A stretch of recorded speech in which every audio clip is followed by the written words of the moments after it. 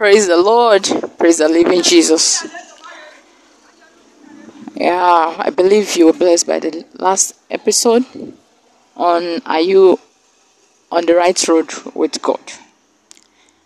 So this episode will be Start Preparing for Your Future Now.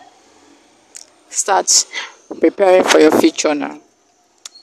So in this episode, we'll be discussing something that's ignored quite often, which is preparation for the future. And as we go about it, I pray that the Lord will enlighten the eyes of our understanding to know that which He has ordained us to fulfill and accomplish for Him on this planet Earth. In Jesus' name, Amen. So I assume that by now, most of us already know that we like to be later on what we like to be later on in life. Doctors, engineers, nurses, lawyers, etc. and so on. As good as they sound, ambitions aren't what we are discussing today. You might be wondering what exactly I'm talking about, and I will tell you what I mean by preparing for the future is preparation in a general sense, which entails all aspects of our future. Every responsibilities will be expected to pick up at various points in the future, such as parenthood or marriage, responsibilities in our future workplaces and church.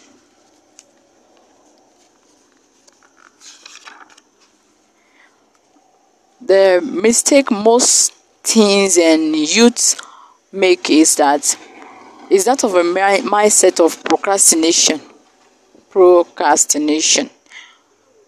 Note that this is different from the actual heart of procrastinating, in that the mindset of procrastination in this case is thinking in a way that deceives you into believing that when the time comes, you'll suddenly be responsible enough to fill those roles. Lies. All lies. Consider this example of a guy whose exams are coming up in 3 months. If he doesn't prepare for it adequately, involving prayer as well, he will fail beautifully and extensively. He might keep telling himself, I will read later, at least I still have 3 months to my exams. With this sort of mindset, he will never be ready for when his exam actually comes around.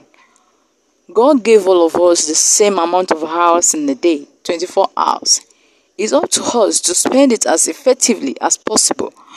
It is also very important to note that this period of time, teenage years, youth or youthful age, that God has given us, was given to us in order to prepare fervently for our great futures. Let's see what the Bible says, what the Bible has to say in the book of Proverbs, chapter 6, verses 6 to 11. Take a lesson from the ant, you lazy bones. Learn from their ways and become wise. Though they have no prince or governor or ruler to make them work, they labor hard all summer, gathering food for the winter.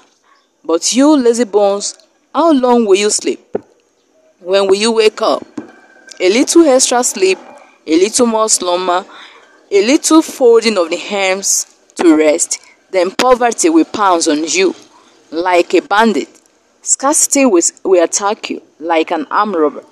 This can be applied to what we're talking about, because here God shows us the danger of not preparing for our future and playing with our present.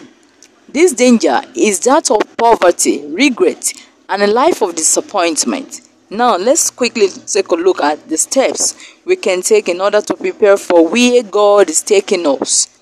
Number 1 on this point is to develop healthy habits. Develop healthy habits. This is a very important point which you need to take note of, because your habits will ultimately determine how successful you turn out to be later on in life. Healthy habits range from spiritual ones to physical ones. Here's a list of some and how to go about them. Number one on this list of healthy habit is strong spiritual life. You develop this by making the effort to spend time with God on a regular basis in prayer, reading the Word of God, your Bible, active participation in church activities. The next point is evangelism.